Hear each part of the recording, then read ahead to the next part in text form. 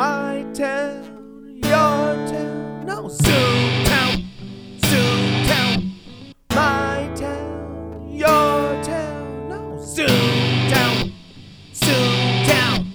Your town, my town, no, Zoom town, Zoom town, Zoom, Zoom town.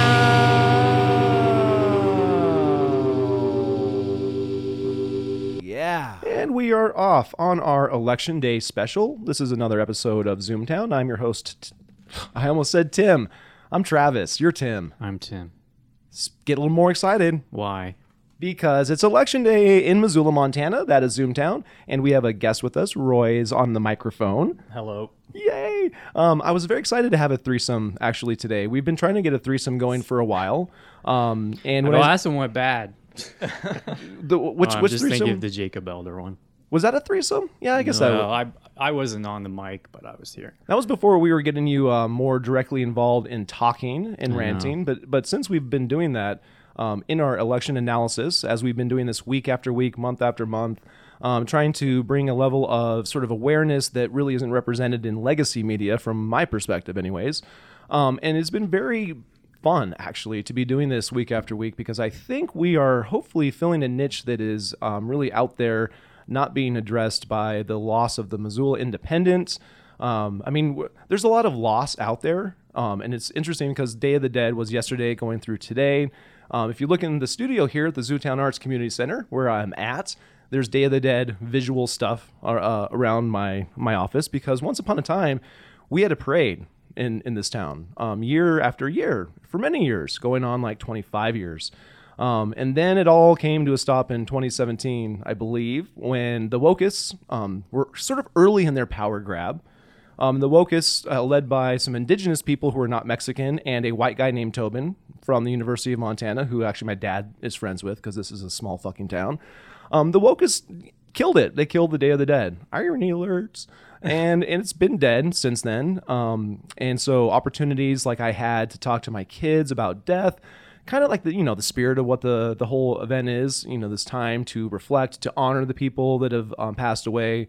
But the Wokists want to go throw themselves in with the transhumanists and end death and live forever, feasting on young blood. So cool, they can do that if they want. But now I guess we're going to be building a parallel society, because at this point, I don't know how we're going to get along with people that are infiltrating churches, where I am going to understand what my options are as a parent of 3 kids in a school where they are still masked every day. Don't worry. No, all these little germaphobes, they're masked. Just because there's House Bill 702 signed into law by our governor doesn't mean that my kids aren't masked every fucking day.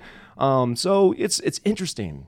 And I didn't mean for this intro to be so long, but it kind of is going that way. But we are going to be talking about... Why don't you introduce Roy and say who he is? If people don't know who we're talking to or hear whose voice it's going to be, it'll at least let them know. That is a fantastic idea. And Tim, this is why you were on the other side of this table. So Roy McKenzie is with us. Roy, I'm so glad you decided to join our fun duo here and make it a threesome. Yeah. But Roy, why don't you talk and introduce yourself? I've talked too much already. Yeah, sure.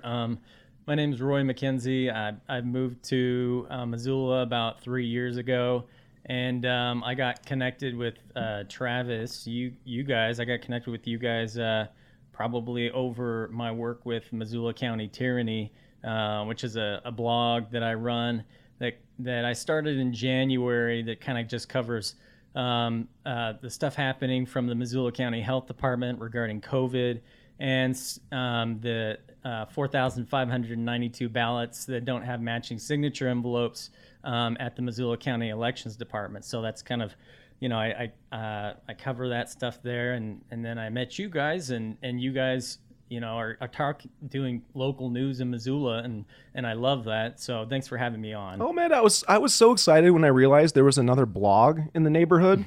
Missoula County Tyranny, as you say, started January, and was that 2020 or 2021? 2021. Oh, so January 2021, and honestly, quite a big splash from the fact that there's people I talk to in person that are aware and actually ask me if I know you. And it's been really interesting to be making new connections with people. The Montana blogosphere for many years, I was, I don't know if people know this or if I've mentioned it too much on the podcast, but I was a progressive writing under the name Lizard at 4 and 20 Blackbirds. And so the Montana blogosphere was very heavily dominated by progressive voices. There weren't too many conservative voices back then. But really, I feel like part of the benefit of the conversations that Tim and I have been having is that we're all, to a certain extent, kind of pariahs from maybe the more mainstream corporate sense of the national party identity. And my interest has been making connections locally to understand the local politics. So city council, county sheriff, county attorney, school boards. And our first conversation is really, it's a developing story. Roy, one of the things I appreciate about Missoula County Tyranny is that you really have invested in trying to be have an objective voice, right? Really fact-based. Use the data that's being released by Department of Health and Human Services. When we were having some of our early conversations, because I was eager to be a contributor, and I did have one piece that was about the $100 gift cards being the incentive to remove the Cedar Street homeless camp. And part of that had a lot of traffic too. That was a lot of traffic that came to that. So thank you for contributing. Well, I took my citizen journalism and had this tip, and then I went and confirmed it with a source. And I don't always do those kind of things because I told you pretty upfront that I'm kind of gonzo. Mm-hmm. In a lot of ways, I had to look that up when you told me. Gonzo journalism. Well, Hunter S. Thompson, I have a lot of different ideas about now, but when I was interested in Fear and Loathing in Las Vegas and his covering of politics in 1972 on the Nixon campaign, he was a part really of the story. He included himself as a part of the story, and so he, like the New York Times now, abandoned objectivity. So, in this sort of wokest culture now with the liberal establishment media, it seems like they have also gone gonzo. But I was going to say they don't admit it, but there have been some pretty prominent op-eds that really do indicate that there is activist journalism now on the legacy corporate media front. And so, I kind of acknowledge that I will be a potential part of some of these stories that I'm discussing. And so last night, as a parent of 3 kids that go to target range, 13-year-old, 11-year-old, and a 5-year-old, I went to Cross Point Church because Elsie Artson was there, and I wanted to be not just a observer, but I like to be an active participant in these conversations because of my unique knowledge, having worked 10 years in the nonprofit sector in Missoula, at the Poverello Center in Aging Services, and then my new role as a citizen journalist. And so, Elsie Artson last night did an amazing job doing her job and representing school board members, representing teachers,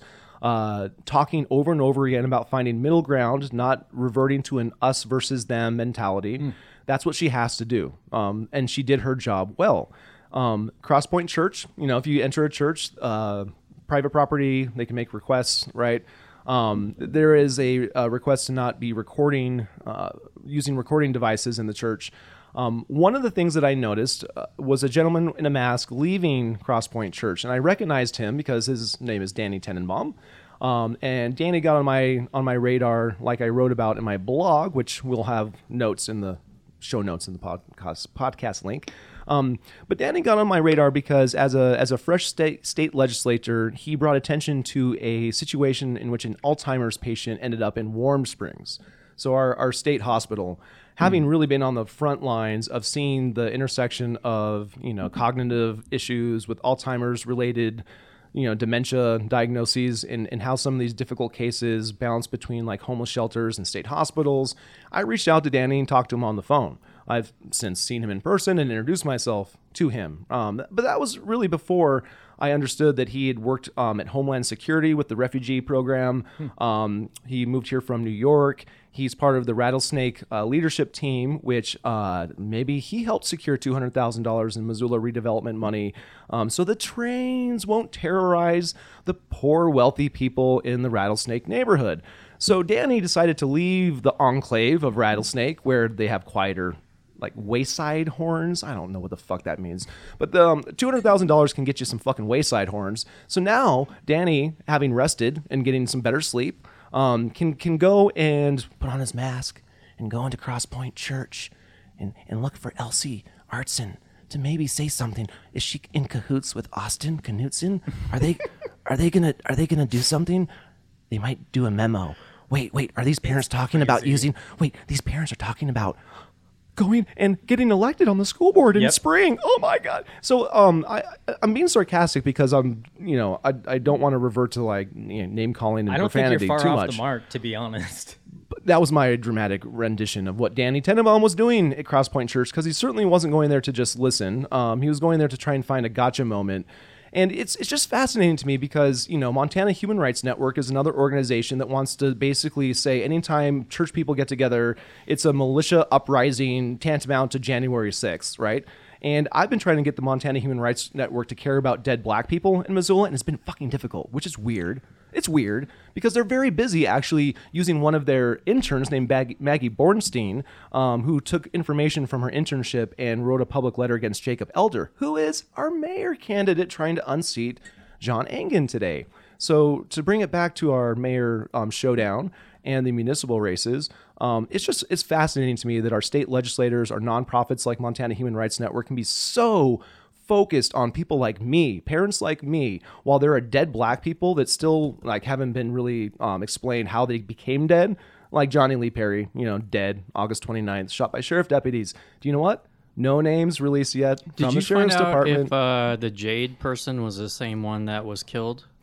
No, I think I was telling a story previously to you about this native guy. He died around March of 2016, so around the same time that my little girl was born. He was a pretty notorious native on the streets, and it's an interesting situation. I think I don't know if anyone saw the video I posted today, and it's a little montage. I play a little piano riff. Okay, and it opens up with this beautiful empty field that Stockman's Bank is going to be financing the project. Where? It's out by Kelly Island, so kind of by the trough in the target range area. Gotcha. Kind of where one of the 3 car chases last week ended with the dude in the pond dying. Fucking Missoula. Right. So but it's interesting because the video I posted then shifts from this beautiful idyllic mountain scenery to a car burning. So this car got torched Halloween day at the POV on Hawthorne Street, which is like meth dealer hooker row, right? Yeah.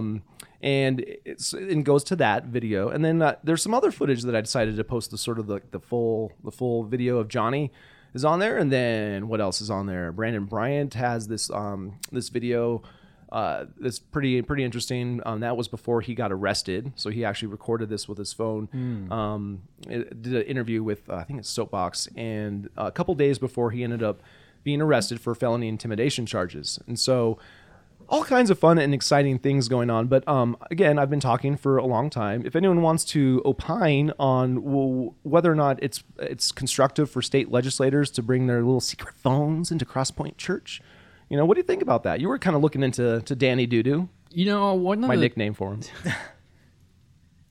It's so hard to take a look at the landscape currently and make what I would consider a good judgment. I think that's, we have the election in Virginia going on today. That sounds too fair. That appears very close. And this is something I get really frustrated with is the kind of the shit I don't like about the left and their like smugness, elitistness. They don't need to follow the rules. They're better than that. Anything is completely justified as long as it meets their end goals. And there's some on the right who do that. I can't listen to Dan Bongino or I like to listen to talk radio when I come up into town most days.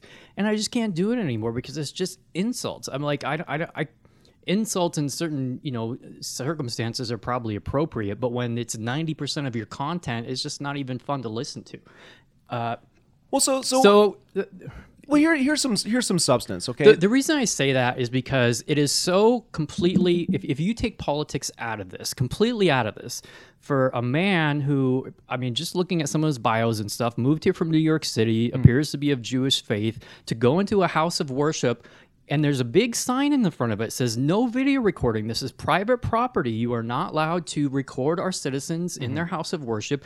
Anyone who rents this house of worship, you think someone would know, a credentialed person with the Bar Association, a person who apparently last week was just sworn in as a tribal judge, even though he's a Jew from New York, but he's going to go run a tribal court in CKSY. Okay, oh, wow. That was what you were talking about before we started recording. What about representing communities? Why is he a judge on the court? I thought we should have local tribal people on the court. What's going on here? This is another contradiction of the liberals.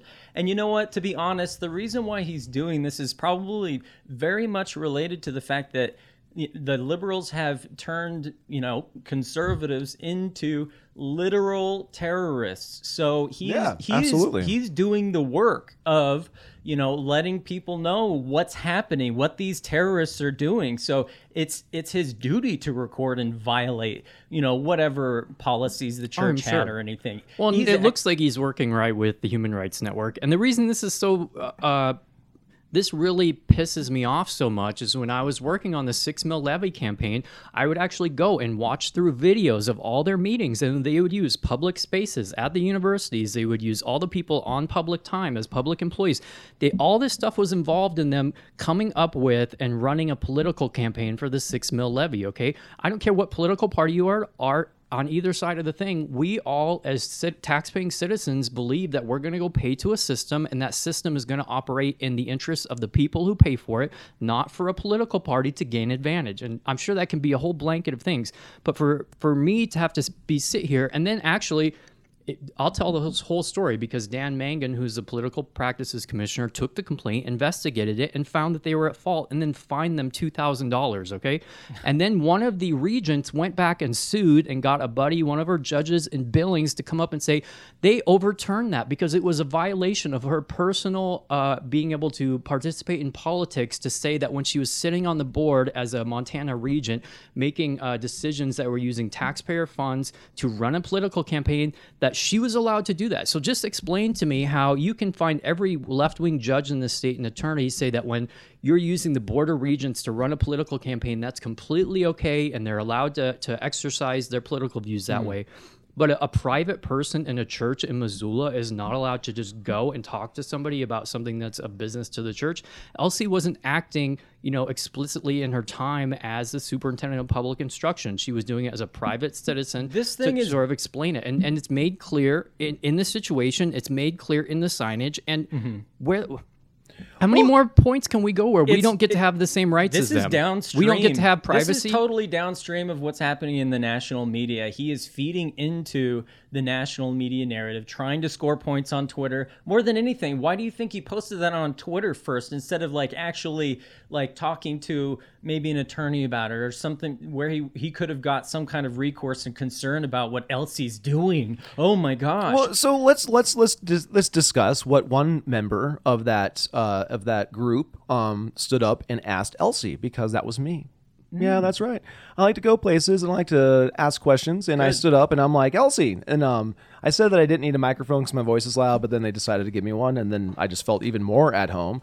And so with that microphone, I asked Elsie, and without using the specific name of the person, I asked Elsie, as a parent of 3 kids, and they go to target range, which isn't directly under MCPS, but MCPS is the direction in which target range looks to for all of their decisions, right?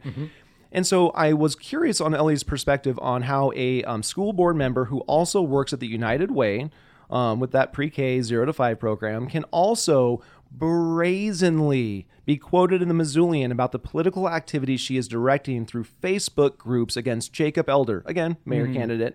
And so she was quoted in the Missoulian without any care that really the perception and really, in the school board, guidance, you're not even supposed to create the perception of conflicts of interest, right? And so if she's directing political activity and she's a United Way staff member and a school board member, how is that allowed to stand? And some of the things that I heard from the meeting that Danny was all secretly, at, was that there's really no way to recall a school board member in Montana. When you see some of these videos that have gone viral of other states where there's been some successes by parents to remove some of these board members that want to impose their opinions like on my kids. Those successes I don't think are avenues that we have in Montana. And so what did us radical domestic terrorist parents discuss? We discussed getting elected to school board positions that will be open in spring. Oh my gosh. That's terrible. That's literal violence. You cannot do that. That's violence. It's terrible. Okay, awful, this is one thing stuff. I think is happening right now in society is we have basically given the keys over to some of these people and trusted them with really essential parts of our democracy. Yep. We have given the keys over to the liberals to have all of public education from pre-K, age 4 or 5, all the way up to 20, any age you want to go to college. And we trusted that they would do the right thing. And it's become completely evident that the people who we entrusted are gone now. And the people who are in there are the most power-hungry, ideologically rigid people. And they want those institutions to look like their personal beliefs. Give credit where credit's due. One of the things that's been effective, and so one of the things also that I was interested in as a progressive was some of that environmentalism, right? And you had this interesting split in the environmentalist movement here in Montana among the collaborators that went more the corporate, let's just get along route. And then the more effective ones that decided the collaboration was not something they wanted to engage with have really been effective in using the courts. Okay, they use the courts because the courts are avenues that our great country has given them to use in order to oftentimes win in court when the law is being violated, right? And so Quentin Rhodes, who represents me too, he's my lawyer, was there last night to give an update on the case that was going on. And Are you going to talk about what we talked about before? No.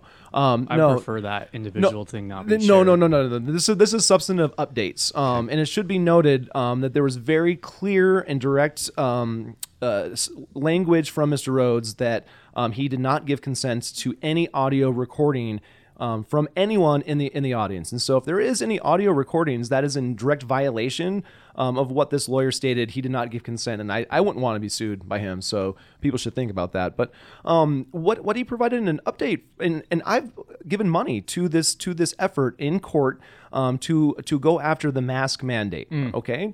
And so Mr. Rhodes gave an update that even though they lost that initial hearing, there is a stronger position in the appeal because the judge did not call into question the credibility of the experts, the medical experts that they provided. And so Mr. Rhodes gave us a little bit of silver lining that the appeal process is made easier by that choice of the judge to not call into question the credibility of the experts. And so that was a possibility, apparently. Did he mention when the date of the hearing of the appeal would be? Initially what I read in the paper was like next April. And for someone that, my kids luckily don't have migraines from the masks. They aren't developing anything that we know about right now from actually, what's going on. Some parents, they have kids that are suffering physically from this. And so, and I say that because, people might say, well, next April, you're going to get a hearing. Well, some people are feeling a level of urgency that if you don't have kids. So long out. I can't believe it. When I went to the actual hearing, they said, the judge said, we'll rule on the preliminary injunction that Quentin was asking against the mask mandates by the end of the week, but a trial is not going to be until next year. Well, so there's a parallel case in Bozeman, from my understanding, from what Mr. Rhodes said, and that there's going to be an effort, I think, to consolidate those two cases. And I don't know if there's some kind of effort to consolidate, if asking for a quicker resolution can be a part of that legal process. Is this like a class action? I mean, it seems like it's moving in that direction, and really part of the funding of this being a crowdfunding effort is because there are potentially going to be more parents getting more interested in being more active as they realize it's not just the masks. We now have 5 to 11-year-olds being targeted by Big Pharma. Yeah. And I speak only for myself. My kids will not be jabbed by Big Pharma as long as I continue to have my parental rights. It's a condition of removing the masks, according to the Missoula County Public Schools. They said that they're not going to be removing masks until a certain amount of the children are 1, vaccinated, and 2, immune. And the metrics for all of that were not given, and it's just so I feel like that. And Go ahead. Amy Life's and Jill Tabor provided some updates on basically action steps people in the crowd can do to communicate with Rob Watson and school board members. Because there is so little being said about what conditions need to be met. And some of those conditions do indicate that they're just waiting for vaccines to be available and then saying, this is a requirement. And again, I mean, there are just too many parents that are not going to go along with that. They did that with adults, though. As soon as they made the vaccines available, all the adults thought, okay, we can get rid of the mask mandates. We can get rid of all this stuff. They're not going to do that with the kids. They're going to still put them in masks. No, so here's a very important thing that a parent talked about last night that I'm just remembering, because the coercive soft power being employed right now is so fucking disgusting. There is some kids, and I can't remember which high school it is, doesn't matter, but they are going to Hawaii potentially. Oh, I saw spring. that letter. I've got it. Okay, so this is disgusting because what these parents are being told is these kids have to be vaccinated, and it's not because of us, it's because Hawaii. Well, Right. I get a chance to talk about Monica Perez. Oh my God. So Monica Perez was just in Hawaii. That's how I can say, no, you can go to Hawaii, not be vaccinated. Right. Monica Perez loves her You can get a cocktails. test. Yeah, she loves her cocktails, and she was adamant about not getting vaxxed. So she knew she would be denied entry into restaurants. It was right? the music department. Yep. Okay.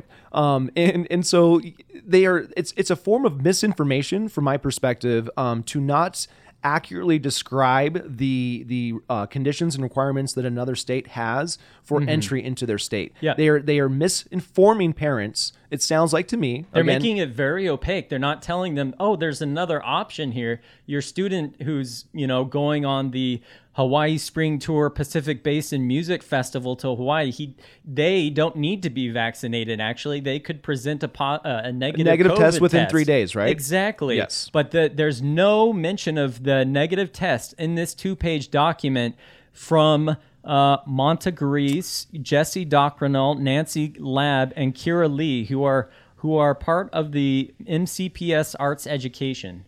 Thank you for bringing up that specific information, that accurate information from an actual letter. And I will ask a question. Is it possible to lie by omission? Yes. Oh, you can lie by omission, right? By not saying something. That's sort of like a. It's plausible deniability, or they're idiots.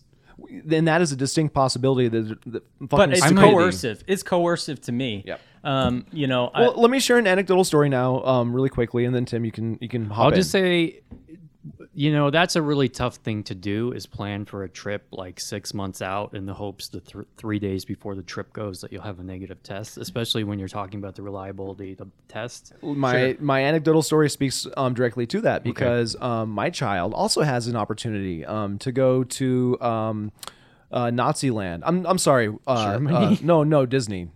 Disney. Sorry, not Nazi land. It's the Disney place where there's rides and shit, right?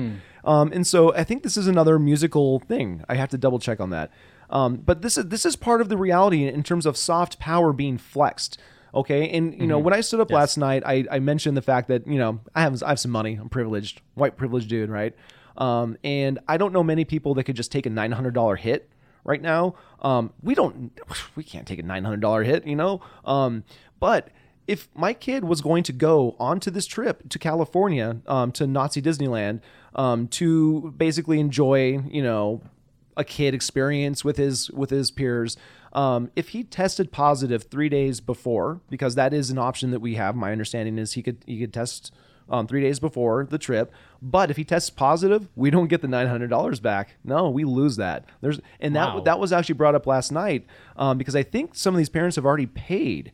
They've already done at least a down payment, and so there's a question of if they can even get their money back from that. And that's so disgusting. People are being financially squeezed. People that have kids that are in quarantine, right? Not every parent can just take that hit to not be at work. I really hope Jacob Elder wins today. I just want to see some chaos. I want to see some. If we're gonna have to live under tyranny or chaos, I might choose chaos at this point. All you have to do is go to the Purgerello because it's Mad Max dystopia. And if not Kavula, that's Travis Kavula, but Sam Kula, I think, was a write-in candidate. I never really heard much about that. That was sort of a rumor for a while.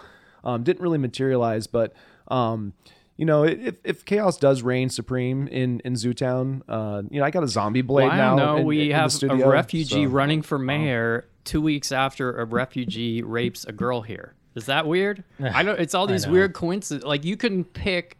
If I in another universe described who was going to run against John Engen in this year, like a year before Jacob Elder announced or something, and then I told you he's going to be a black refugee who starts out as a Democrat, but then is Republican, then is independent, then is for Black Lives Matter, but then he's going to be against it. It's really and 2 weeks confusing. before the election, another refugee is going to be in jail for rape. So. Right.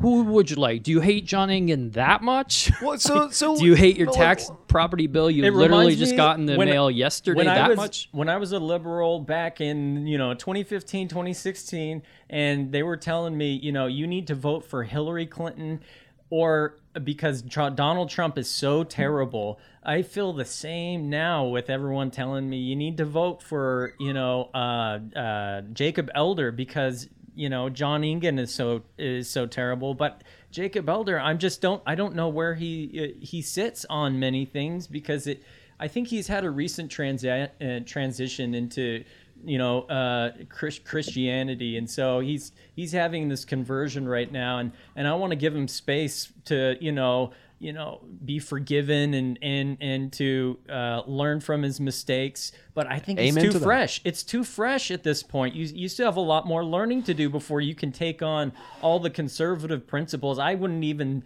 claim at this point in my transition back to conservatism that I was capable of understanding the needs of the conservatives in the community, because my head's still kind of like parsing out all the liberal bullshit that has been shoved into my head since I started my education. Well, ultimately what I saw, because we were very early in wanting to understand Jacob Elder as a candidate, and so talking to him in March, giving him an opportunity at that point to say, what might be developing as attacks against him. He chose to stay silent at that point, and there might be good legal reasons why he chose to stay silent as things were developing against him, right? But it's such a tough thing because we are at this point where both candidates have just such tremendous baggage and have really, I think, from what I want to see is someone that is willing to take a risk and really just make a claim or a statement and then back it up. So, for example, if I was running for mayor, I would say TIF needs to be abolished. It doesn't need to be reformed or changed. TIF needs to go away. Every urban renewal district, when the time is up, needs to be sunsetted. We are done with the TIF project. Like California in 2011, it needs to stop. And I would just continue that statement, and someone like Jacob Elder, he wants to use TIF for housing, so that's no real difference than Engen and the political establishment. He wants to keep a lot of the staffing in place. I don't think that represents a realistic understanding of how power flexes in this town. You need to evacuate the bureaucracy in this town. That has to be one of your pillars of your campaign, because he will slot. I just feel like he will slot so nicely into the current bureaucracy, and the bloatness of it will continue to do what it does, and he'll give it his signature it goes through the city council. He has shown through the last few months, that he wants to be a chameleon. He wants to be able to be squishy and use sort of general language enough that he can change colors depending on what the weather, how the wind is blowing. And people don't want that in a leader. Let me ask you fellows a question. Because I think there's something important about what Roy said about as these campaigns go on and as people actually engage with voters and run a campaign and see what people really want you to talk about versus what you sort of come up with your campaign. Do you think John Engen changes anything based on, how close this race was, or how, I think it's palpable how unhappy people are with the city and the local government, unless you're actually being paid by local government for something. I don't know if you're especially a fan of it. Do you think if he wins, what's going to be fifth term or fourth or fifth term, what does the next term look anything different than what he's done so far? They've already showed my response to that before Roy gets a chance to respond, because I just like talking and I jump on things, right? Sounds good. But my perception is they are already signaling the evolution of their plans. And the evolution of their plans, like I said last night at Crosspoint Church, if anyone recorded and wants to throw something out on Twitter, is that the city policies... Don't say that. That's I know. City giving policies... him permission when he broke the law. For me, if they want permission from me, I encourage people to help with my PR efforts to get my image out there. So if they want to do it to me, that's fantastic. But the city is going to continue the tentacles into the county, and the tax increment financing is... I'm biased in thinking it's one of the most important issues, but it really signals a change in strategy because I believe that there was an acknowledgement that during the end of 2019 and the beginning of 2020, local activists were successful in educating the broader public about the role of tax increment financing, starving the general fund, and making housing less affordable during a housing crisis. And because of that success, because what we were saying is the school system and fire and police, these essential services get starved by the urban renewal districts taking increased tax money and sending it to the Missoula Redevelopment Agency. That starves the general fund. That is one of the pressures that increases property taxes. Not all of the pressure. State revenue every 2 years getting reassessed. And as you said on Twitter, property tax bills going out the day before the election, which we'll get to that in a second. But the signal that they're sending is that they want to consolidate county power and influence by bringing in a representative rubber stamp from the school board, by bringing in a representative rubber stamp from the county, so they can just rubber stamp, just like the trust fund, the housing trust fund, which I want to talk to at some point. But Roy should get a chance to respond to that question. I just feel like, it's going to be more of the same. It's going to be another National League of Cities resolution saying that, we need to respect all trans lives and we're not doing enough for trans people. And so we need to create a organization that can go out into the community and do a survey about how transphobic Missoula is so that we can hire a transphobic, anti-transphobic coordinator for the city. It's going to be John Engen continuing to allow it's going to be white guilt through action for another 4 years. It's just going to be a continuation of the growth of the bureaucracy, because that's what that National League of Cities resolution did. The one that was recently passed by the city and the county, it was a joint resolution that said that they needed to create a county and city position, an equity coordinator, basically. So they hired an equity coordinator, and now they're going to, with the coordination of the National League of Cities, which is a Soros-funded organization, by the way. That organization is going to help them identify leaders to come in, and it's just it's a process. I wrote about this in Missoula County Tyranny, and it's a process of increasing the bureaucracy, and I just see that happening. And it doesn't need to be ideological at any point, because it's servicing these extras from the universities that got really crappy degrees in gender studies or whatever else that's super useless, and they're being funneled into the local government here. So it doesn't even really need to be ideological. It just needs to provide for more jobs for these losers.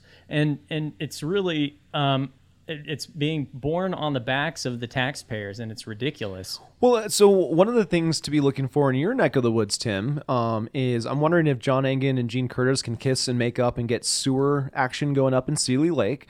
One of the things that I think people in this town are talking about in bedroom communities like Seeley Lake that will see increased pressure from second home purchasing and all that kind of jazz, Airbnbs, that we will see some kind of, the survey is already sort of getting going, but there's going to be some interesting dynamics around Airbnbs and what we're doing to hollow out a tourist town like Missoula, to really give primacy for this money-making revenue stream for a lot of people that, in a lot of ways, it made sense. I have friends that have Airbnbs and are making money and are not liked by people in the building because of that. It's an interesting topic, and it's one that I think is going to see increased conversation. Maybe a committee will be formed. I know they love committees, but it's something we actually have to take seriously. If rich people want quality baristas making their lattes, and restaurants open more than 3 days a week, because the other things beyond just municipal dynamics that are developing are, continued supply shortages, supply chain disruptions. That kind of scary stuff in the next couple months might actually manifest into more pressing needs. This might be a first world manifestation of that, but it took us almost a month to get our van back. Because we have a Rutan Volkswagen. It's old. It needed a lot of work, and we needed parts, and the parts took forever to get. There was a labor shortage at the place we took it to, and so the guy literally was like going between 3 lifts, one dude. It's sad because our Newfoundland only gets in that car, and so for 3 weeks she was not able to go out and benefit from the river.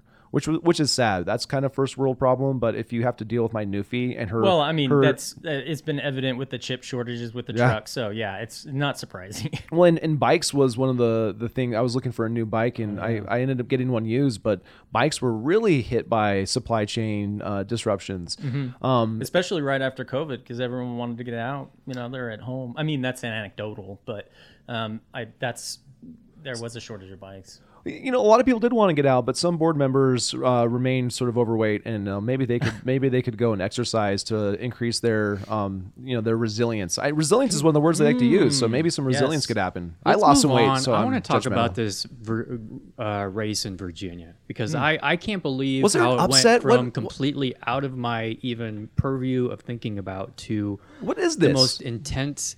Are you not? So Terry McAuliffe is a really old, long-time Clinton guy. Yes, He's been with the Clintons since the 90s, and he, I think, was governor at least one term. He is gross.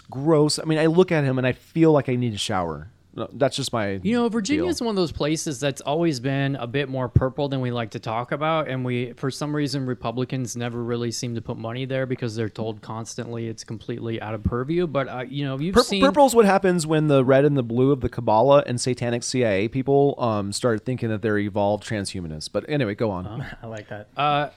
But the way this has gotten racial so quickly, and the way that how so? So I mean, the one that happened was a tiki torch thing in front of the bus. Are you aware of that? Oh yes. So you have this group of never Trump Republicans who call themselves Republicans but do absolutely nothing to help the Republican Party, just tear it down. And that way, as long as they call themselves Republicans, then when they send Democratic operatives dressed up as Nazis to a Youngkin campaign event, they'd be like, look, there's Nazis at the Republican event, and Republicans sent them. And it's like... And that Lincoln Project, they took the fall for it, but all of those people who were participating were volunteers with the Virginia Democrats. It was just ridiculous. But this is the thing we're talking about, is how does a regular person go to the polls? Like, how do you...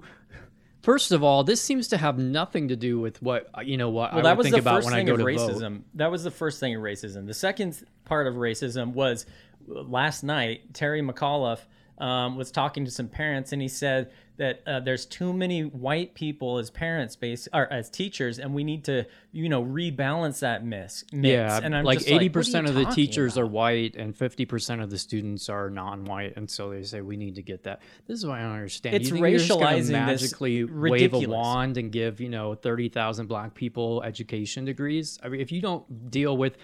How is a black person ever going to make it to a college to become a teacher if the inner city schools are so bullshit and shitty? I don't want to even talk about how many friggin' fights I've seen videos of in the last couple of years of like black schools. It's like, yeah, no wonder they can't ever get into college. They can't even just be safe at fucking school. We had this quote unquote school shooting down, was it Texas, a few weeks ago? And the thing that preceded that was 2 kids getting like an all-out brawl and a fist fight. So let me discuss a situation in which I find myself severely conflicted, right?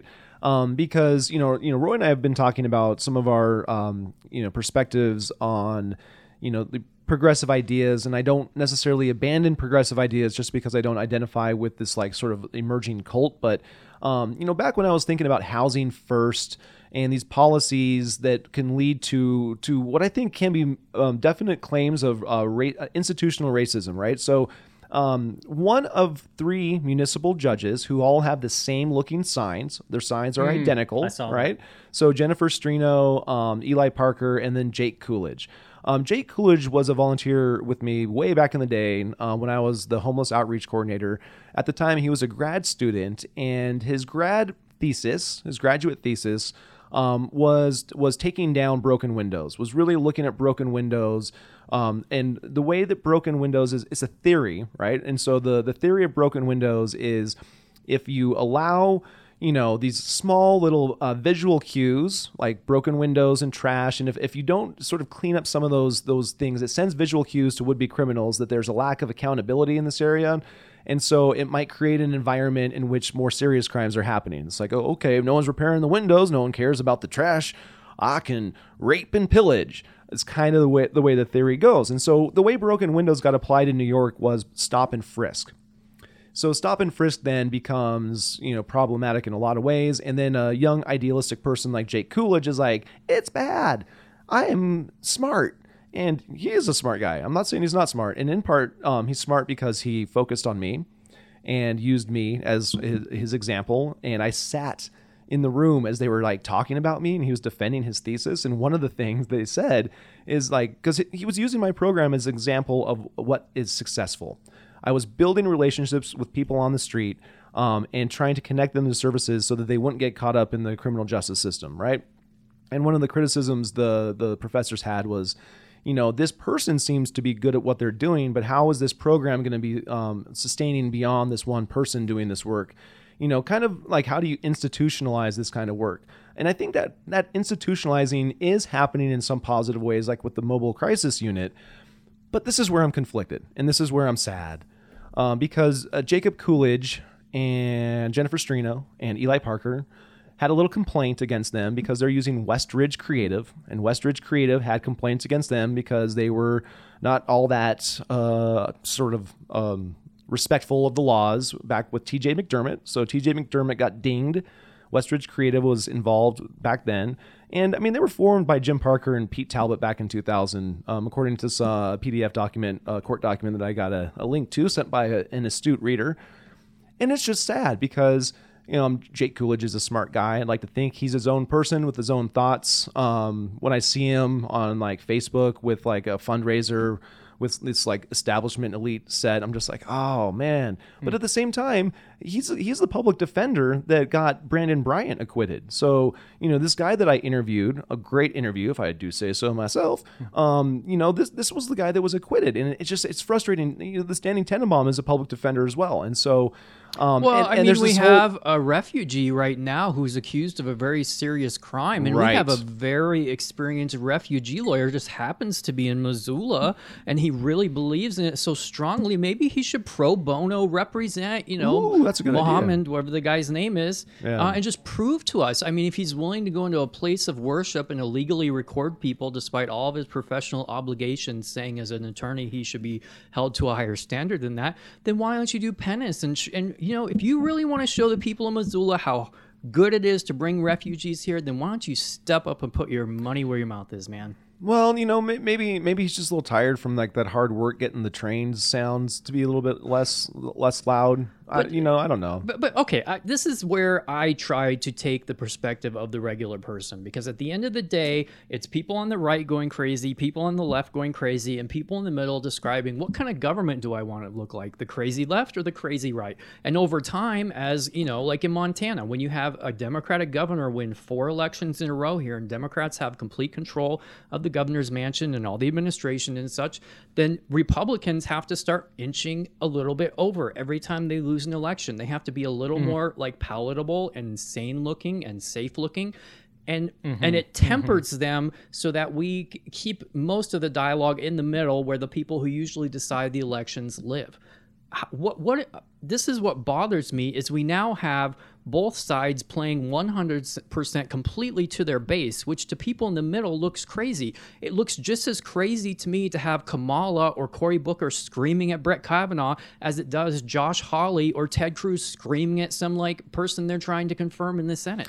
I want people to do my business with my money in a respectful way, in a way that treats everyone with a modicum of respect, doesn't put a label on them before they've even walked through the door. I need to know that the person is competent to run government. And, when when Greg Gianforte first came out, they took a little audio clip of him giving a talk in his church. Like, I don't even know how they got this legally, but they got it, and they're going to play it. And they characterized him that way. Here's a crazy religious guy. See, he's talking about Moses. Moses didn't get Social Security, and so look at this. He's probably going to ride a dinosaur around the Capitol if he gets elected the governor. And so Greg Gianforte keeps coming back, runs again in 2017, runs against the craziest, nudist, herpes cowboy guy they decided to run that year.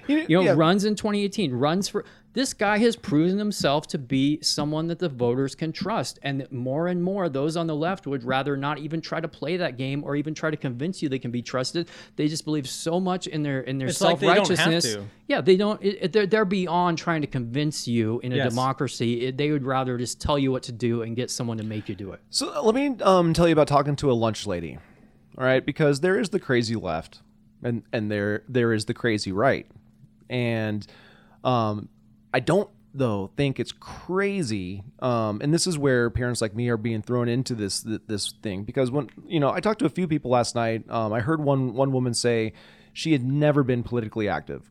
There were people starting to show up and consider doing things that's way outside their comfort zone. And the lunch lady I talked to, me, crazy domestic terrorist, according to Merrick Garland, radical parent that makes school board members feel unsafe with my free speech maker, right? I was talking to this lunch lady she's getting fucking radicalized because she sees kids with rashes on their face.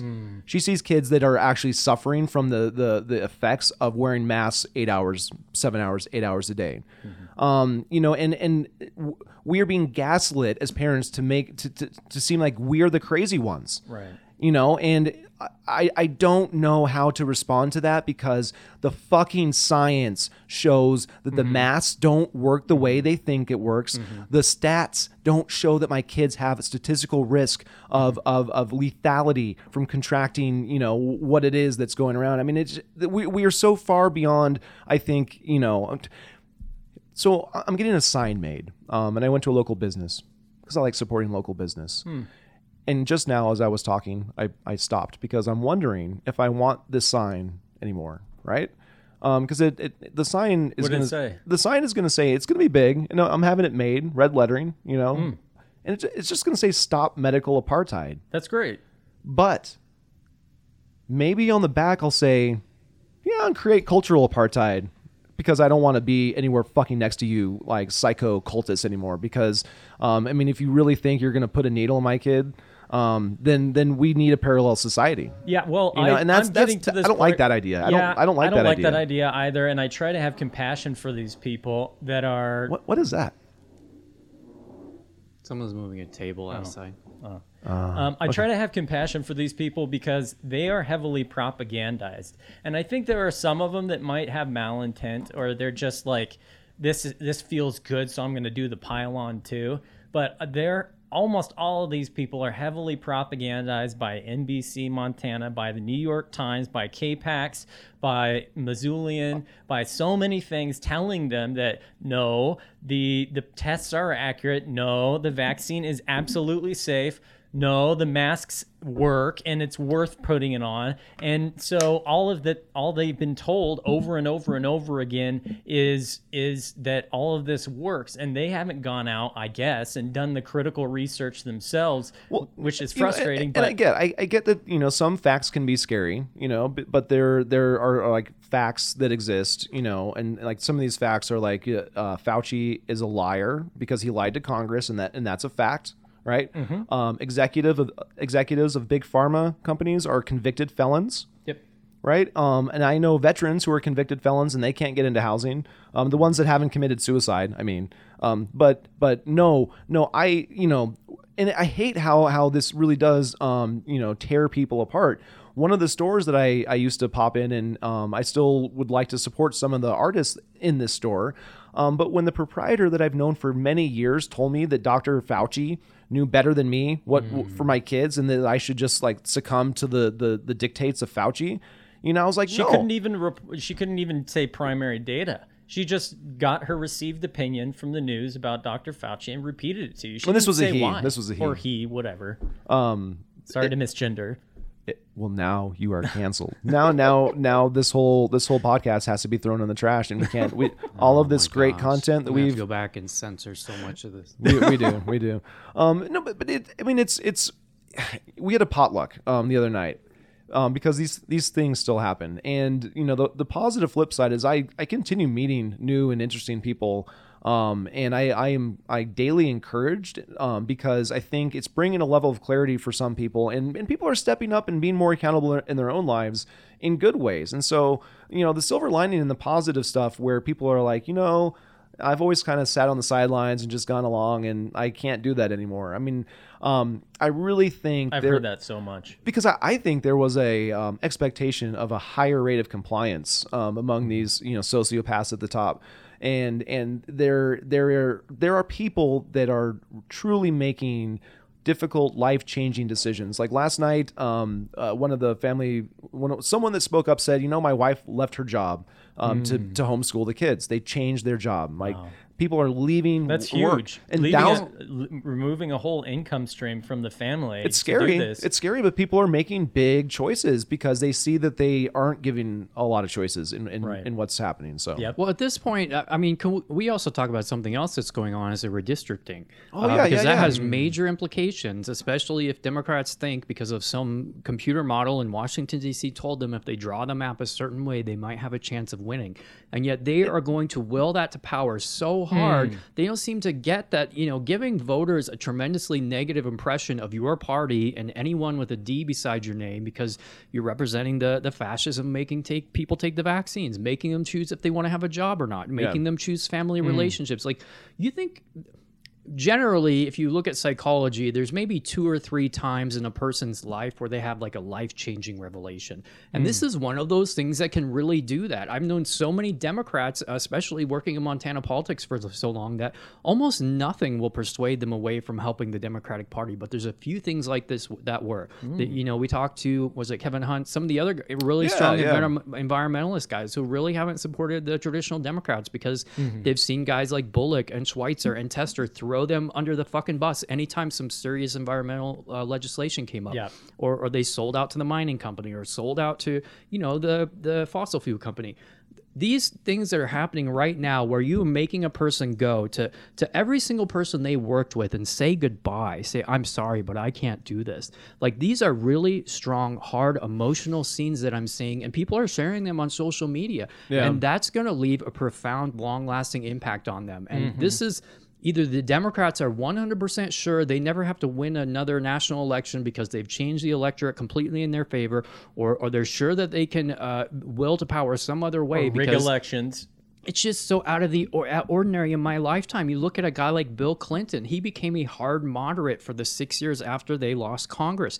The first 2 years he was in there, 93 and 94, they got like the National Student Loan Program and NAFTA and things like that done. And then there was such a strong backlash, he had to deal with a Republican Congress for 6 years, and they balanced the fucking budget by the time he left office. That was only 20 years ago. We had a balanced budget as a country, and it was because both sides came together, to work on something that was important to the other side because they wanted people to elect them the next time the election came up. When's the last time you heard about anything like that happening? I don't think John Tester's running that way. He votes like AOC. He votes like Chuck Schumer. He doesn't seem... I mean, he's from a redder state almost as Joe Manchin is, or certainly redder than Kristen Sinema's in Arizona. He's not voting that way. He doesn't seem to be acting that way when this legislation... The elections are rigged. They're totally freaking rigged, and they've been rigged for 20 years, and that's why Democrats can do whatever the hell they want, because at least at the federal level, they're rigged. I don't know about like today's election. I think it's more at the national level, because the national elections are the ones that that they have. The national elections are the ones that they run, and they have more access to like the machines all at once. If there's any kind of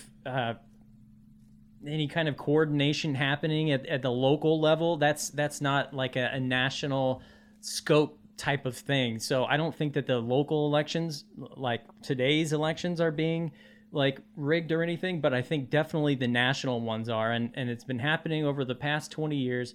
And when Democrats are able to say we've won this election, we won this election, we won this election over and over again is demoralizing to Republicans in the state. And like you were saying earlier, the Republicans feel like they have to move more left or be more reasonable and negotiate with these jerks. But well, here, my perspective, because I might make sort of hyperbolic claims that Trump broke a lot of people's brain. And I think, in a lot of ways that's true and accurate. But in some ways, a claim could be made that the Clintons broke mine, right? They broke mine. My wife gets annoyed sometimes. She's like, why do you despise Democrats so much? I used to go on these rants where I'd just be like, well, if you understood the 90s and what the Clintons did, their third way new Democratic bullshit as they corporatized the Democratic Party, and this was back when maybe I was wanting more of a leftist, a real sort of leftist push, right, from the Democratic Party towards socialized medicine and stuff like that. But what the Clintons achieved, the Telecommunications Act and so many things in the 90s set the stage for what was going to be a backlash down the road.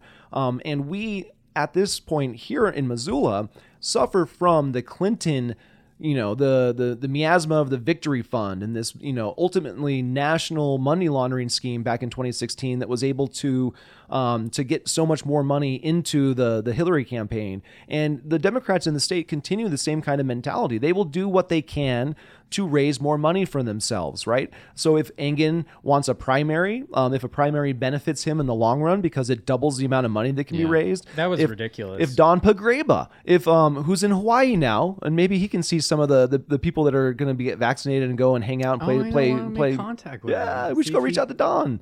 But Don Pagreba, allowed Governor Schweitzer at the time to double his intake politically because of the fact that a primary allows a governor candidate to raise money in the primary and then raise money in the general. Well, it also allows Governor Engen, or not Governor Engen, Mayor Engen to target just one person for a general election. There should have been the whole slate allowed to run against him for the general election. This is ridiculous. This was and we've talked also about the part of it is incompetence of local opposition. Like at some point, you're supposed to put up a spirited opposition just as a principle of democratic government, okay? If everyone wants to go along and say whoever wins, we all say nice things about them, then we're North Korea. Jacob Elder's youthful enthusiasm cleared the field in a lot of ways because the dude was in so early. And 2 years. And no one else wanted to, a lot of people have learned lessons from Lisa Tripke and how she was, targeted and completely just smeared in very unethical ways. And so, after 16 years, a lot of people have underestimated Engen. They have lost elections because of that. And Engen is in this position as a 16-year incumbent, looking at a full 20-year generational influence on his hometown.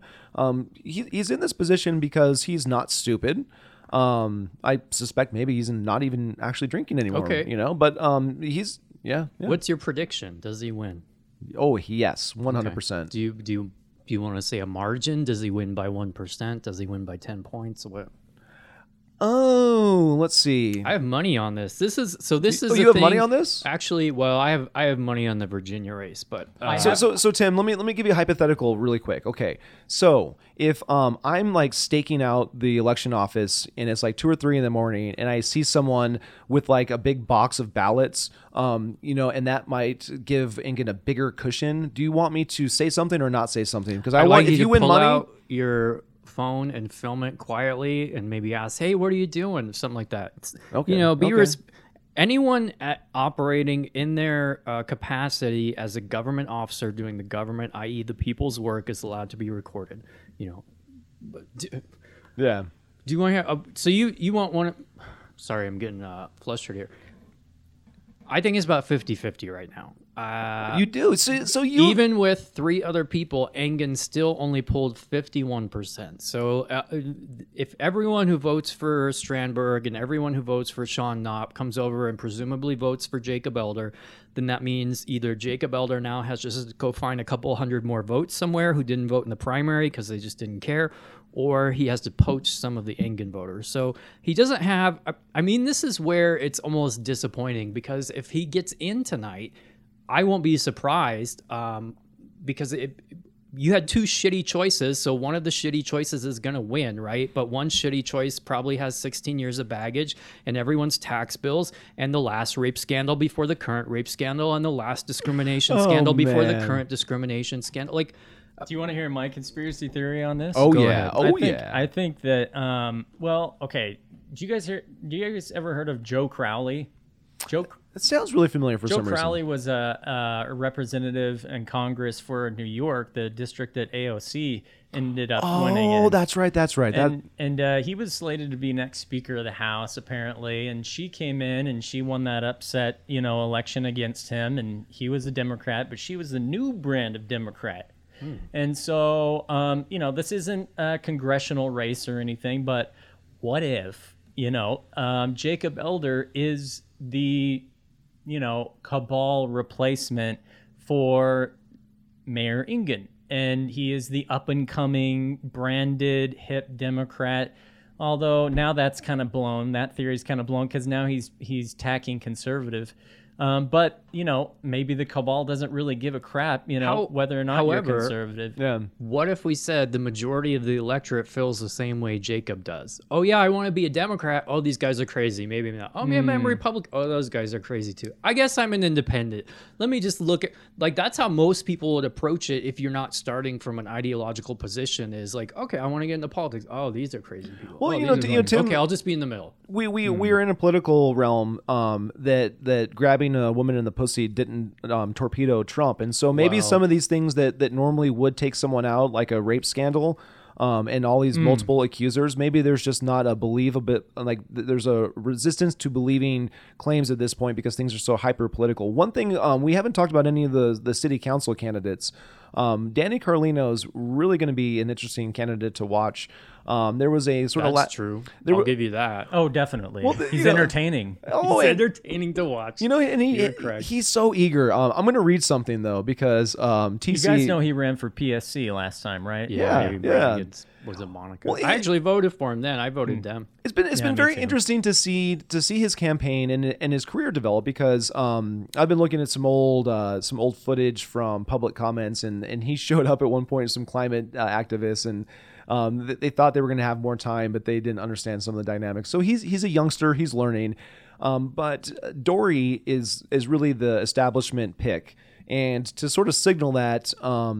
One of Dory's supporters is the former Missoula Redevelopment Agency Director, Jeff Badenoch. And so Badenoch came out in the Missoula Current in support of Dory and therefore against Carlino. But Danny Carlino, it's just incredible that he literally lost his housing during this campaign. A month-to-month lease was terminated by Barbara Kustra, the former director of the Museum of Art at the University of Montana, who is a litigant against Seth Bodner because apparently Bodner allegedly likes fit ladies working around him. I mean, the whole thing is just a fucking dumpster fire. But I want to read this comment really quick, okay? And this is from TC, from a post, and it's funny.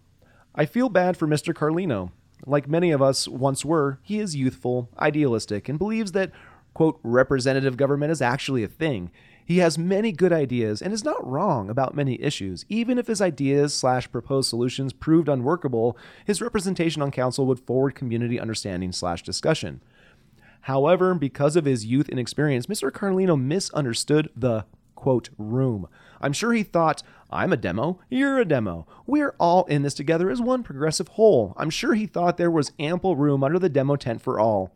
Silly boy. Carlino is a Bernie demo. Everyone in power within Missoula is a Clintonite, a boomer, neoliberal, virtue signaling for appearances money grubber. Right on, TC. He didn't realize the Clinton folks back in the day, new party rebranded as Triangle, but all about making money with virtue, actually hate progressive demos. I'm sure he watched council and thought, we're just differences of degrees. I think now he is getting the full picture. Those same Missoula elite that glad-handed you yesterday will stab you in the back to save their perceived narcissistic power if you threaten boomerdom even a little. I feel bad for Mr. Carlino. He entered the race with the best intentions and thought he could make a difference. I feel mostly bad that we will see his optimism turn into cynicism in real time. Hopefully, he can continue to hold his center rather than just falling in line with all Missoula elites, or like all Missoula elites eventually do. I thought that was a very astute comment. Yeah, I have to compliment that because I was Yeah. thinking the same thing. Is I've seen a dozen or more Daniel Carlinos at this point. I Do know. you not understand part of the university making sure you're gone in 4 to 6 years is so they can continually maintain power? You come in the first couple years, oh, there's all these. Hey, why don't you go walk for the $6 million? Why don't you start out working for our and then Oh my gosh. 2 years in, 3 years in, you're like, oh, maybe I should run for something. These guys all like me. They let me work on their campaign. Like. Yeah. I mean, the thought process is exactly right. And we started watching The Sopranos on HBO a couple months ago, and I'm continually just reminded how much this looks like the mafia. Where it's like, we got to go get 3 people to go work this construction job. 2 people will just be on the books, and there's just like this line of hands and palms to be greased to make sure everyone gets a little cut. Oh, start with the top.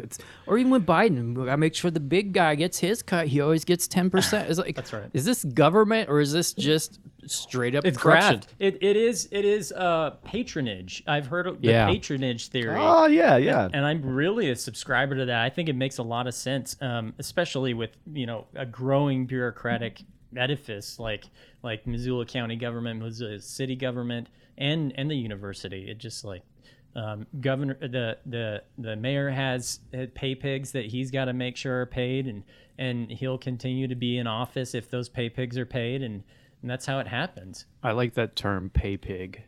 Yeah, they just want to get paid. They just want money. Little pig boy. There's a body of a pig hanging from the peace sign over there on the wall right above Engen when he was crossing his heart hoping to die in 2014 on the cover of The Independent. To back up your assertion that we are in a sort of mafia realm here in Missoula, I mean, it really is in terms of tax increment financing. When you accept their money, I mean, that's like the hey, you like that TIF? Mm-hmm. You took that TIF, right? Well, now you're trying to oppose us. Well, what do you think? What do you think that TIF was for? Because we saw this in real time the last election cycle. Lisa Tripke was going against Engen. People backing Lisa Tripke, sort of the private sector entities like Brett's RV, Spiker Communications. I remember the article that was like, hey, Brett's RV, you guys took TIF for that development out there. Like, you hypocrites, you can't criticize Engen if you're taking the TIF. And like, how is that not just like mafia type, and the problem is Engen's got, the media establishment backing him up. And this is what you get when Pete Talbot's daddy is your first campaign financer, or campaign person. He used to work for the Missoulian. Engen used to be an editor at the Missoulian. In 2006, he became mayor. And then in 2007, they instituted mail-in balloting, and he's been for municipal election, and he's been mayor ever since. I think that's an interesting point. And Ginny Merriam, the spokeswoman for Engen, was an editor. I have spoke to a person off the record that was making some claims about what she was up to in terms of allowing letters to the editor maybe not get through back in the day. And it's interesting because controlling the narrative, controlling information is a very powerful thing. I've been seeing some of these journalists move into the city government too, the city and county government, into the health department. Yeah, it's a revolving door. Well, the opinion editor now works at MCPS as the comms person for the schools. Like it's...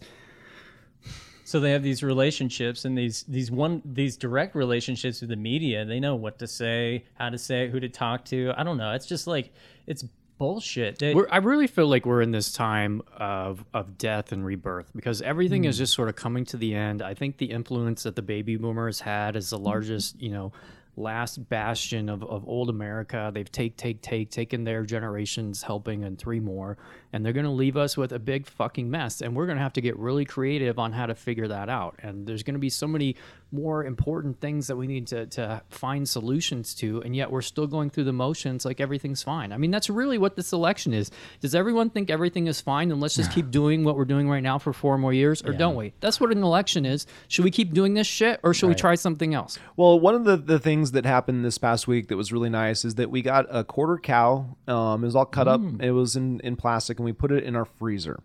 We live in Montana, and we have the benefit of having some food in the mountains and food in the rivers.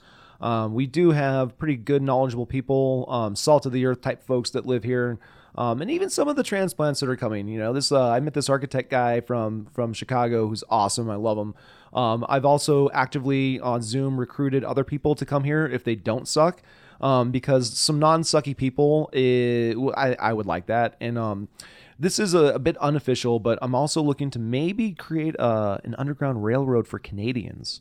So Jordan Hall over at Montana Daily Gazette apparently is helping Canadians come through the United States down to Mexico because it's so crazy there right now. That's crazy. So it's interesting because I was on a Zoom meeting with Monica Perez and Binkley and their patrons, because I'm a patron of their amazing content. And this guy in Mexico helps expats relocate. And he knows Derek Burrows and the Freedom Cell Network. And there are people going to places in Mexico and other places repatriating. Canada is a really interesting place because they are very lockstep in a lot of ways. And one of the podcasts I listen to, Gray-America guys are fantastic, and they're actually going to be in Montana and Idaho next year.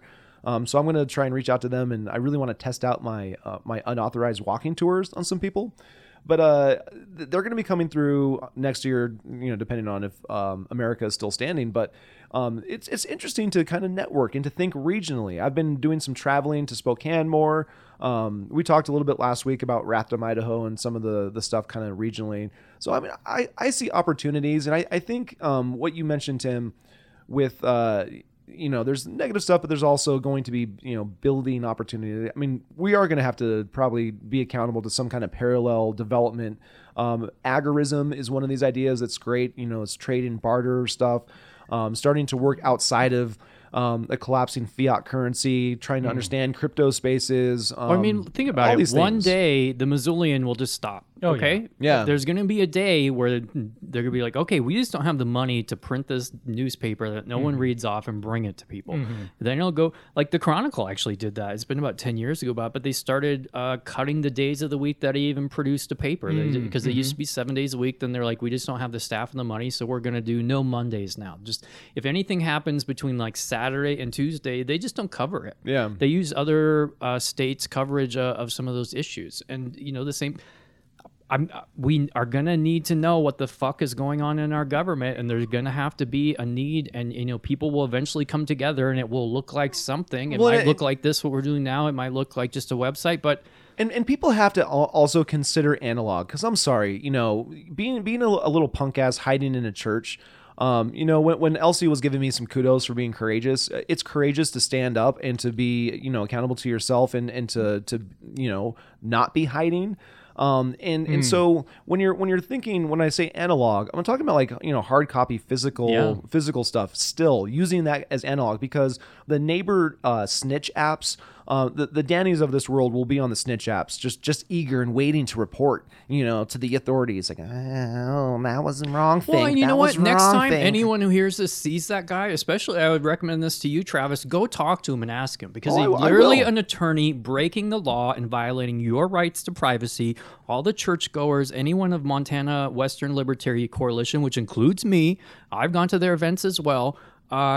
This is bullshit. And the fact that they sit here and they say it, and the real thing is, if this came to light to everyone in his district that this is an attorney, helping refugees come here, especially when we have one sitting in jail accused of rape, especially all the other things that we have to deal with this in this town, and his best use as a representative of this city was to go into a private church, see that there's a sign there saying, please do not record, and taking it upon himself to do so anyways, just so he could get a minute of audio of Elsie saying the same thing she'd say 50 million other places. It was totally innocuous.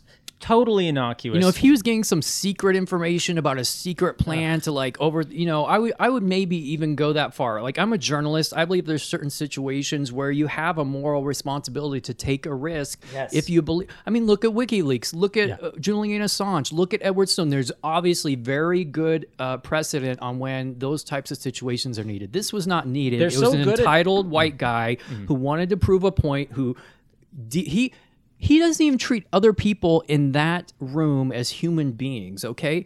Every single other person in that room is an individual with rights, and he violated all of them. And Do you think anything's going to happen? This is what I wanted to do today, was actually make a couple phone calls. Call the Attorney General's office, see if we can talk to Austin Knudsen, see if we can talk to Kristen. I want to know, because the thing is, unless they're held accountable, unless they're subject to the same sort of embarrassment and ostracization and standards that we're all held to all the time, then nothing's ever going to change. So in some way, we need to step up. And when they cross the line like this and violate our rights, I wish there were more than 4 Republican attorneys in the whole fucking state, but apparently there isn't. So we're gonna have to step up and do some of the heavy lifting. Well, we are rocking out, and I'm having way too much fun because now it's time for a poem. Because you got me inspired, and poetry is something that not everyone likes. Your poems are good, though. I like them. I am an amazing poet. I'm humble as well, but my education comes from the University of Montana, and so back then they had a great humanities program. It's been slowly gutted, and Seth Bodner is currently just finding humanities people and stomping them on the face. Not really, but kind of in my they found these people from Texas to give $100 million, and they're going to name the building after the people from Texas. So there's much more important shit that needs to be done. Okay, well, Travis? I'm currently interested in the New Yorkers here, and so here's a poem. I actually made this into a song, and it's not all that great, but I'm gonna have a professional help me with some of my musical development stuff. But the poem that became the song is about Danny Doo-Doo. He can do so many things that I put "do" in the title twice. So this is for Danny Doo-Doo. Sheep-dipped Democrat, New York born, Homeland Security, weaponized scorn. Free the car pirate like Indiana Jones. And loud train horns, leave Rattlesnake alone. 200 grand to make them shut up. Good job, Gwen, your ears had enough. It's Ingens, Missoula. The actors are set with their safety scissors and their holy net. Zoo Town, Garden City, pardon my spit, but those left remaining can't swallow more shit. 2 bad Gladhanders and Mayor Bloat had crafty stowaways who pooped in their boat. I like that part. This here's their story. Better pay heed, or your town could catch their tiff-sniffing scheme. Nice. Nice. Very good. I almost want to do that again and just like beatbox and see if you could do it to the beat, because I was like, I'm very white. I'm very white. Here, just try it. See if you can match my beat. Just try. Well, no, I'm not going to embarrass myself. We will practice that, and then we'll bring it to the public next week, to the audience next week, maybe. But poetry. It's funny because I also talked about my love of poetry last night, and that Gwen Jones does not like poetry because free speech is a thing still, and you really do apparently have to assert rights in order to maintain your rights. And now is the time I think that people are starting to see that there's going to have to be opportunities that we force to get our opinions sort of heard. It's very discouraging to hear that there aren't avenues for a parent like me to have someone that like Grace Decker that clearly does not recognize any kind of boundaries. But I actually want to wrap up with. Can we expand on that a little bit, because there's something I think that is sort of overall included in this, and especially when it becomes to education, because there's a point at which people do make the decision. Maybe I should go check out Loyola private school. Maybe I should check out homeschooling cooperatives in my area. Maybe there's And when we have an education system that before COVID was already kind of shitty, which did a poor job of educating our children, which seemed to be more about indoctrination on climate change and social justice than reading and writing. Like, if your kids were getting the most top-notch education and you just really believed they had good teachers and they came back and they had really good career path, going to college or career, then the decision on whether or not to keep my kid in that school when something like COVID happens is very hard, because you're giving up a lot. But in this session where we've let the standards fall so low as far as public education is concerned, doesn't that make the decision on whether you should have your kids involved in this like constantly? Is school open today? Is school not open today? Like, there's still care about your kids. There's a great awakening with parents right now, and the mask situation has really put a focus on it, because you guys have talked about this before. But now that parents during COVID could see through a Zoom call what the kids were being taught, It was a wake-up call, and this has been going on for a while. This is not new. It didn't just happen this year. They've been doing this equity shit since I was in school. Excuse me. I'm sorry. But this has been going on for a while, and now parents are getting a taste of it, and they get to see it, and they get to see what the schools are capable of. I actually think it's a blessing in disguise in some ways, you can say, because it is taking these parents and it's showing them there's other options. And we're going to get a lot better students out of this generation if we can get them out of public schools, because these places are toxic. They're not preparing people for like any kind of like real human future. And that's, and that's ultimately what I'm working with my wife to try and look at. I was talking to Amy Livesay at the end of the evening last night. And, it's funny because I was mentioning to her that, my wife is pretty nervous about the idea of homeschooling, in part because remote learning was so difficult. And Amy was saying that that absolutely it's unfortunate that remote learning is now sort of in some parents' heads in terms of what homeschooling might look like. And Amy's like, it's not like that, because my wife is very nervous about how much work is going to be demanded of her. Remote learning was so hard on her in so many ways. But that's why I think meeting and networking people and starting to build that foundation now, so that it's not just yanking your kids out, plopping them somewhere else. There has to be a transition. And part of that transition is recognizing, especially with a 13-year-old, that your influence as a parent is waning, by the day. The social support is very, very important. I don't want him to be ostracized, and that's one of the most insidious parts of this. Putting kids in this like tug of war political, pressure cooker is just insane. At one point, I talked to my oldest and just asked him, hey, what do you feel about this? Getting the jab. If the cool kids are doing it, are you going to be able to say no? And he's just like, I don't know. I don't want to say no. Like. I mean, the influence to the point where one of my strategies was almost like, I'm going to go find the cool kids and be like, hey, cool kids. Like, no, I wouldn't do that. That's a joke, because of course their parents need to be able to have the freedom to make choices for their kids. But the reality is, our kids are going to be in the same schools if we continue to leave them in public schools. And this is to the point of like, I think the shot will give you increased risk of myocarditis, heart inflammation, and so I love my kids. I don't want them hurt. So that's my role as a parent. I was telling you guys, and I'm going to mention it on the podcast because I think it's important for people to hear, but the Missoula County just came out with an email saying they're getting ready for, the COVID-19 vaccines for kids between 5 and 11 because the FDA has given its authorization. And I recently, I found that I went through the actual documentation from the FDA on the trials that they did with the children, and they used the data from 12 to 15-year-olds, I think, to determine the risk for 5 to 11-year-olds of myocarditis. And so because they didn't actually have data from 5 to 11-year-olds about their risk for myocarditis. So they use that data, which is, that is a problem in the first place. There's no actual trials regarding 5 to 11-year-olds about myocarditis.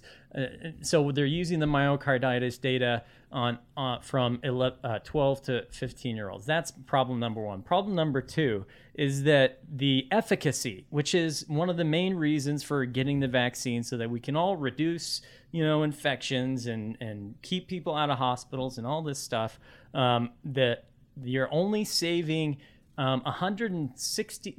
between 22 and 250 people out of 1 million from being in the hospital for COVID, but you're putting 160 children at risk for myocarditis.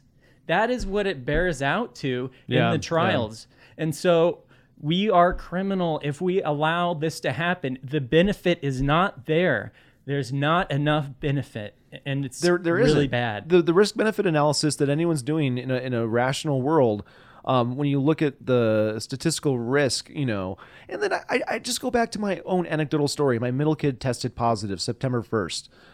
We took zero precautions in terms of keeping the kids from playing with each other, right? In terms of isolating them from myself, my dirty unvaxxed ass and my dirty unvaxxed wife's, I was going to say something, but I was going to try and be funny. You don't always want to be funny, especially when it's like your wife. Yeah, so, I think she'd prefer you didn't. Yeah, she should, even though she doesn't listen to this. But no one else in the family ever was symptomatic. And I only offer that up as an anecdotal story about my own experience that, my middle kid will probably have natural immunity now because he was positive and he was mildly, ill. And the rest of the family had a chance to get exposed to something that's so dangerous. The masks have to be on their face, because it passes so virulently between people, in the same house.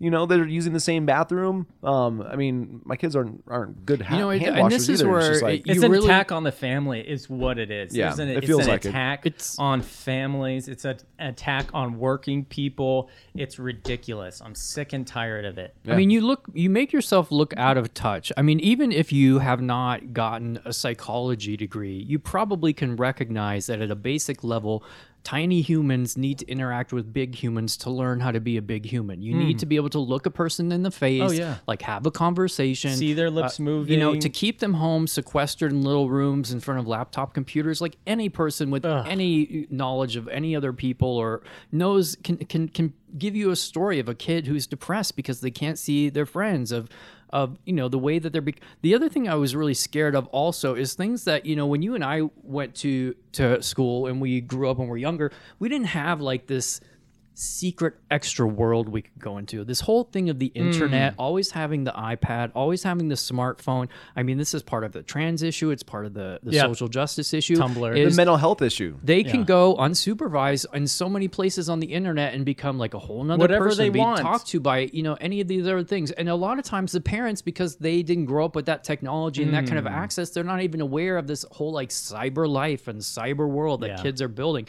Yet you go on YouTube, go on Twitter, go anywhere where actually people are interacting online, and it's all kind of like anonymous accounts. It's hard to even have a dialogue, and yet that they're trained. That's the level of dialogue for dealing with other people. Is you put on your pretty little magic pretend avatar, and you go on and say shitty things about other people, and then laugh to yourself. Anything is permissible on the internet. And so there's no boundaries. There's no real boundaries. What does it teach? That's where the grooming is going to be happening. And this is where, Elsie Artson is doing work to assess suicidal ideations within the school populations. There's surveys that are now being rolled out.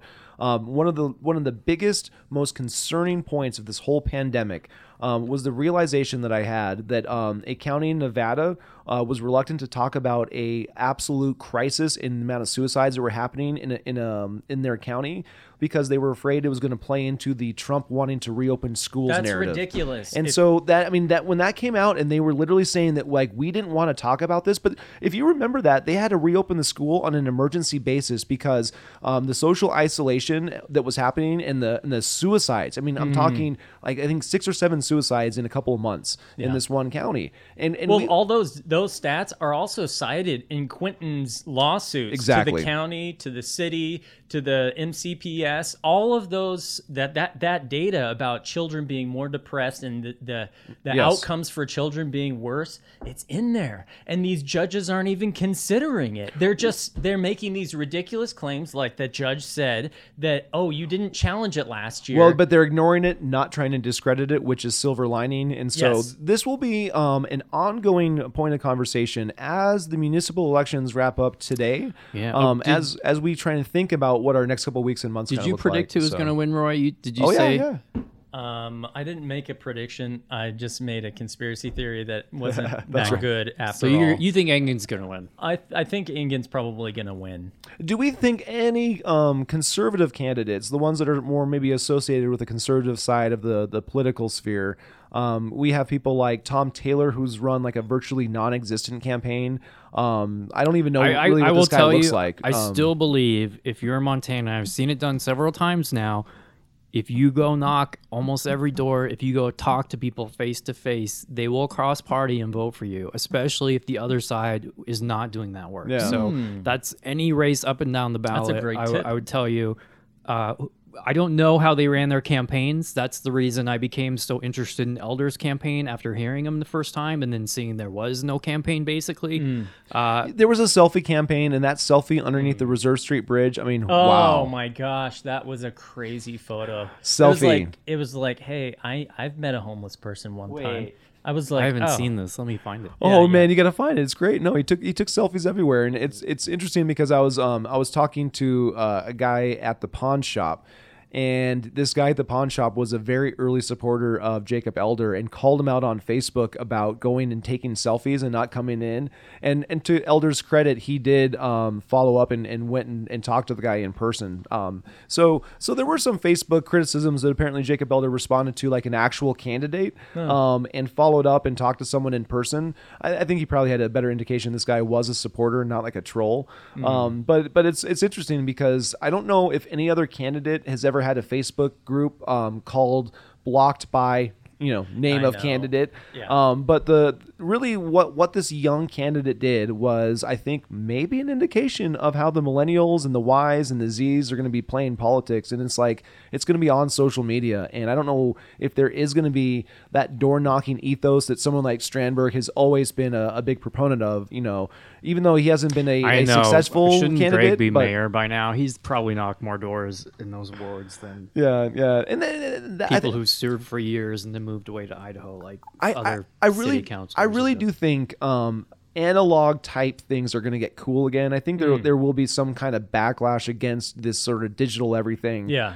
I'm hoping so. If I'm doing some kind of like unauthorized walking tour, I want some millennials to want an experience in the real world and not just some augmented reality situation. But I wonder because, as a parent that's been radicalized now, and I'll tell you that point, where it happened, it was watching my 5-year-old look at a screen in a Zoom meeting. That's, I think, probably where I just kind of lost my shit a bit. But I watch the media that my kids are exposed to, right? And so when my little girl's watching a show that starts off with a real person, a real little girl and a real horse, and then she's got this like digital like wearable thing, and then they enter the augmented reality where they're fairies and they're all usually looking pretty hot in their little fairy outfits and stuff. I'm just like, no, this transhumanist future that really is a part of what this sort of top-down globalist centralized power structure is wanting for us. Yeah. Not something that I'm wanting for my kids. Have you ever seen that show Caprica?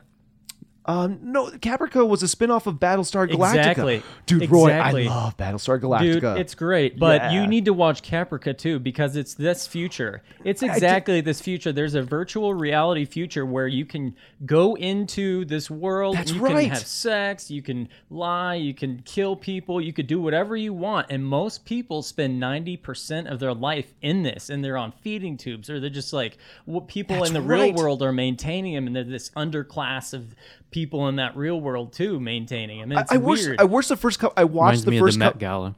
Yeah, totally. I watched the first couple episodes of that because there is a woman, right? She dies. A young girl Yes. dies, but her sort of like avatar is still sort of a That's presence, right? That's right. And her father is obsessed with this. So it does get into like even the family side of it. Like Yep. the father not being able to let go because he has this virtual reality version of his daughter. And that's very sad, And I can't imagine being a father and losing your daughter, but then having this virtual reality world that you could be tempted to go into to sate that desire in your heart instead of letting her die and being joyful. Have you seen Devs on Hulu or Ooh, that's FX? another thing that I need to see. No. Very similar storyline. You Really? should check it out. Okay.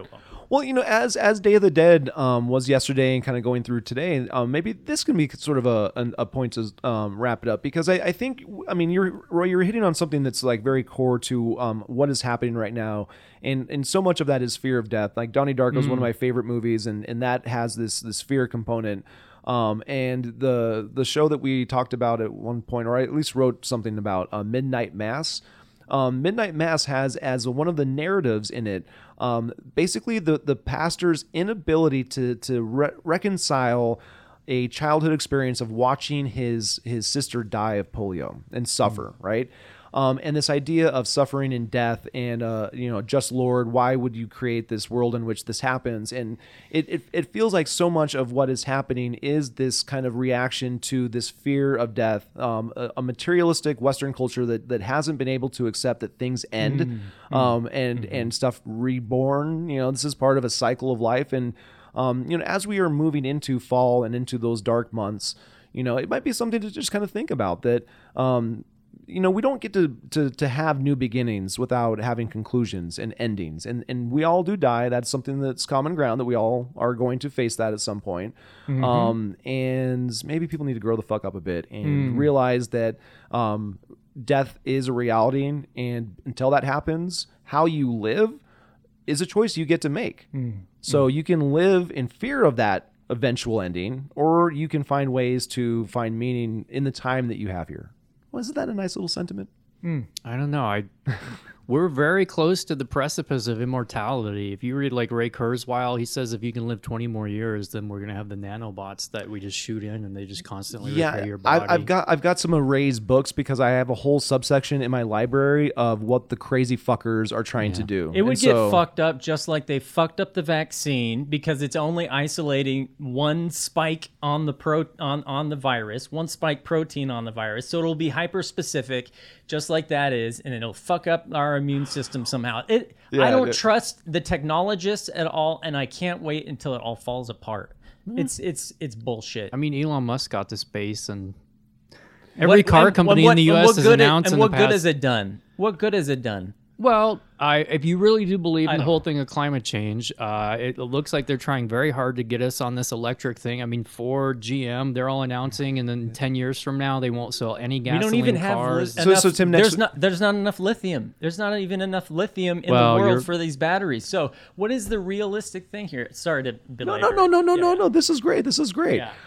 Next week. No, I don't disagree with you. The barrier at this point in time is battery weight. If they can find a much lighter way to store energy than the big lithium metals, we're gonna have to get into some spiritual occult topics in the coming weeks, so that you are better aware. The mayor stuff will be over, so I guess we'll have to find new stuff to talk about, depending who the new mayor is. There's gonna be plenty of stuff to talk about.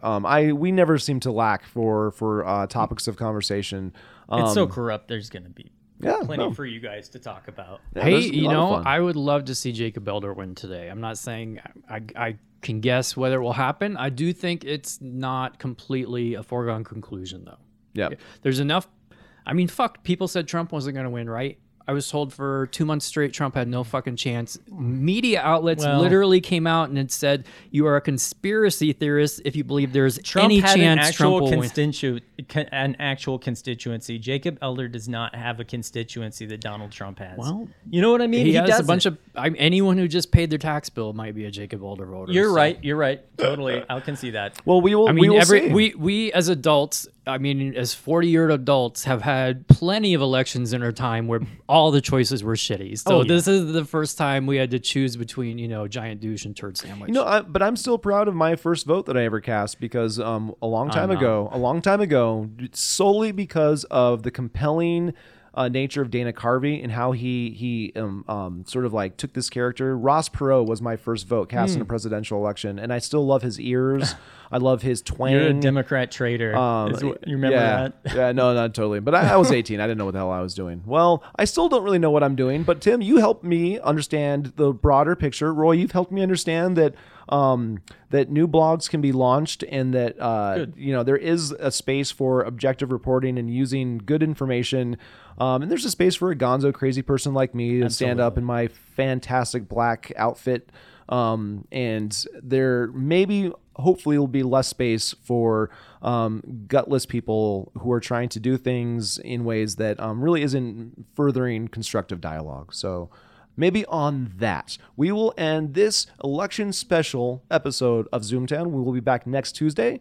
So make sure you stay tuned. And if you want to reach out to me, my email is willskink@yahoo.com. That's WILLSKINK @yahoo.com. Hit us up. We want to keep conversations going.